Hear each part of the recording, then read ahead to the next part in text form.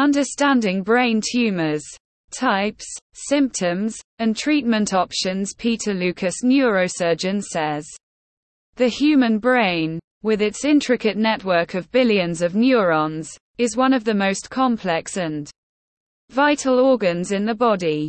Unfortunately, like any other part of the body, the brain is susceptible to diseases, one of the most concerning being brain tumors." Dr. Peter Geoffrey Lucas delves into the various types of brain tumors, their symptoms, and the diverse treatment options available. A tumor is an abnormal growth of cells within an anatomical structure of the body. Primary tumors arise from the structure they are within, while secondary tumors have generally migrated from elsewhere through the bloodstream, lymphatics, or localized migration. Dr. Peter Geoffrey Lucas explains the tumors of the neurological system arise in the brain, spinal cord, peripheral nerves, and the structures surrounding these areas, including muscle and bone. Brain tumors can be benign, non-cancerous, or malignant, cancerous. Benign tumors do not spread to other parts of the body, but they can still cause problems by compression of neurological structures, potentially causing significant symptoms, e.g. stroke-like signs or seizure. Primary malignant tumors of the brain tend to migrate within the brain itself and not to structures elsewhere in the body. However, secondary malignant tumors arising elsewhere in the body can migrate to the brain readily. I types of brain tumors. Brain tumors are broadly categorized into two types: benign and malignant. Benign brain tumors. These are non-cancerous growths that do not invade nearby tissues. They usually have a defined border and are slow-growing or may even stop growing for extended periods of time. Common benign brain tumors include meningiomas, pituitary adenomas, and acoustic neuromas. Malignant brain tumors. Malignant or cancerous brain tumors can be aggressive, grow rapidly, and often invading surrounding brain tissue.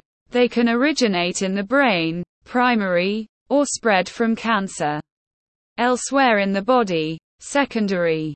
Examples of primary malignant brain tumors include glioma, with the most aggressive known as glioblastoma multiforme. Examples of common secondary brain tumors are those arising from lung, breast, skin, and colon. 2. Symptoms of brain tumors: slow growing. Benign tumors may be asymptomatic for some time, however the symptoms of a brain tumor can vary widely, depending on its size, location, and rate of growth. Dr. Peter Lucas, neurosurgeon, explains. Some common signs and symptoms include headaches. Persistent and severe headaches are common early signs of brain tumors. These headaches may worsen over time and are often more intense in the morning or when lying down. Seizures. Brain tumors can disrupt normal brain function, leading to seizures. Seizures may be partial, affecting a specific part of the body, or generalized, involving the entire body. Some seizures may appear like a small stroke that recovers. Nausea and vomiting. Increased intracranial pressure caused by a tumor can lead to nausea and vomiting, especially in the morning. Changes in vision. Tumors near the optic nerve can cause vision problems, including blurred vision, double vision, or loss of peripheral vision. Raised intracranial pressure can put generalized pressure on the optic disc, end of the optic nerve, affecting vision. Movement of the eyes can be affected, leading to double vision. Motor and sensory changes. Weakness or numbness in the limbs, coordination difficulties, and difficulty with balance and walking can occur and be variable through the day. Personality and cognitive changes. Brain Tumors may affect cognitive functions, leading to changes in memory, concentration, and mood. Personality changes may also be observed. This is more common in lesions affecting the frontal lobes.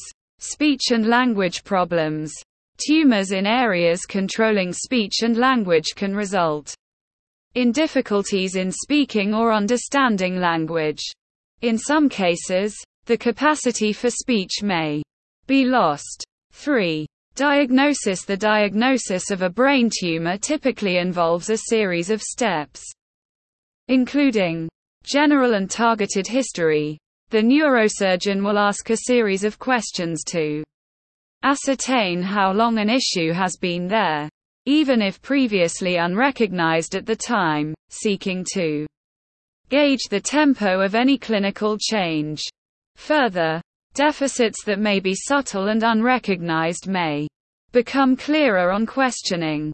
History from other medical practitioners is collated and utilized. Neurological examination. A neurosurgeon evaluates a patient's overall neurological health, looking for signs of motor, sensory, or cognitive deficits. Imaging. Brain imaging through techniques like MRI, magnetic resonance imaging, and CT, computed tomography, scans is crucial for identifying the location and size of the tumor. In some cases, other imaging such as PET or SPECT imaging may be required. Previous imaging of the region prior to the patient presenting with symptoms, if available, is reviewed. Biopsy. In some cases, a sample of the tumor is obtained through stereotactic guided biopsy in the operating theater for detailed analysis and to determine its type and grade and to inform a surgical plan. This generally occurs if it is less clear on imaging what type and grade the lesion is, or in very extensive non-surgically resectable lesions to confirm diagnosis. IV. Treatment options. Treatment options for brain tumors depend on factors such as the type of tumor, its location, the patient's overall health, and the patient's personal views when fully informed. Some of the common treatment modalities include non-treatment, particularly in those of advanced age, with extensive high-grade tumor and/or with recurrent high-grade tumor. The option to not proceed with any form of treatment needs to be discussed and facilitated as is appropriate. Usually, a neurosurgeon would involve colleagues within palliative care, though also facilitate the patient discussing their care with another neurosurgeon as a second opinion and oncology colleagues, such that they are fully informed prior to embarking on this pathway. Surgery. Surgical removal of the tumor is often the first line of treatment. In cases of benign tumors or accessible malignant tumors, complete removal may be possible. This is termed gross total resection. Unlike, for instance, skin lesions, a margin of normal tissue cannot be taken around the tumor due to the deficits this would cause. Relatively recent advancements allow, in glioma surgery, for medication to be taken orally preoperatively that causes tumor cells to fluoresce with filtered light under the microscope, differentiating tumor cells from non-tumor cells as an adjunct to surgical removal. Often in higher grade and deeper tumors within the brain, gross total resection is not possible, and debulking for tissue diagnosis, reduction in symptoms and cytoreduction, less cells, for oncology treatments is the aim. All tumors, benign or malignant, must be considered possible to recur, and depending on the type of tumors, surveillance imaging and clinical review becomes important in the months and years ahead. Radiation therapy. Radiation therapy utilizes high-energy beams to target and destroy cancer cells. It is often used after surgery and/or in cases where complete removal is not possible. There are many types of radiation protocols depending on the type of tumor and its location. Advancements in how it is given and at what dose has reduced the side effect profile considerably over the years. Notably, re-irradiating an area should a tumor recur is generally not possible due to the cumulative side effects of the radiation on the non-tumor tissue around the lesion. Further, prior radiation does make any further surgery technically more challenging and increases rates of infection and delayed wound healing.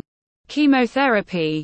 Chemotherapy involves the use of drugs to kill or slow the growth of cancer cells. It is often used for malignant brain tumors, either alone or in combination with radiation. Chemotherapy is classically thought of as an IV infusion, though many chemotherapeutics are taken orally. It is possible to put chemotherapy wafers in the surgical field once the tumor, glioma tumors, has been removed to the fullest extent safely possible. This therefore commences the chemotherapy delivery locally exactly where it is required from the time of surgery onwards. The wafer's control releases the medication over time and then dissolve. Other therapies. Targeted therapy. There is extensive research that has been and continues to be conducted regarding all aspects of brain tumors.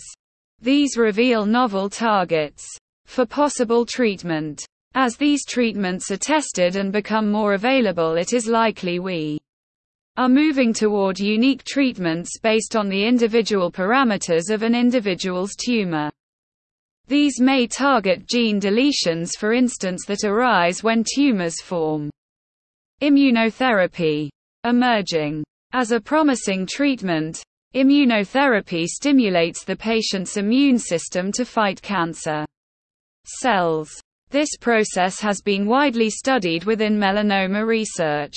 A tumor sample is taken and an in vitro, lab, deactivated, no longer tumor, sample of tumor cell surface markers are administered to the patient, eliciting an immune response that then also targets remaining in vivo within the body tumor cells with those cell surface markers.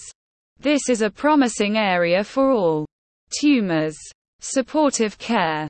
Managing symptoms and side effects is crucial to improve the patient's quality of life. This may involve medications, physical therapy, and psychological support. Most commonly, swelling is the issue that causes symptoms most rapidly with brain tumors. A strong steroidal anti-inflammatory can considerably reduce symptoms rapidly leading up to treatments and during treatment. These medications do have side effects and need to be used wisely. Anti-seizure medication can have a value in preventing a seizure from occurring or treating seizures if they have already occurred. Physical therapies can be as simple as bed exercises to maintain conditioning in a debilitated patient, all the way through to strength and conditioning to restore past fitness. The diagnosis of a brain tumor is often a very stressful time, not just for the patient but friends and family. Counseling, advice to ensure sleep, eating patterns are maintained, and facilitating professional and non-professional support, individuals' own support network, are very important as a neurosurgeon. Navigating the path through the medical system requires guidance. Also, as this can add further unwanted stressor. Clinical trials. Participation in clinical trials can provide access to experimental treatments and contribute to the advancement of brain tumor research. There are promising advances that assist the person in the trial or someone. Subsequently, care must be taken in selling false hope with respect to trials. They are exactly as they are named. The trial is based on robust research and the hypothetical expectation that they make a difference.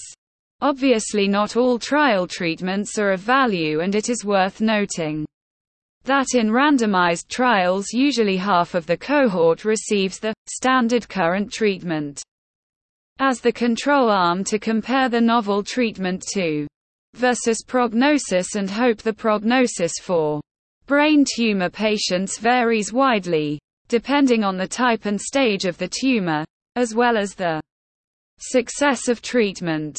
While malignant brain tumors are associated with a higher risk, advances in medical science offer hope.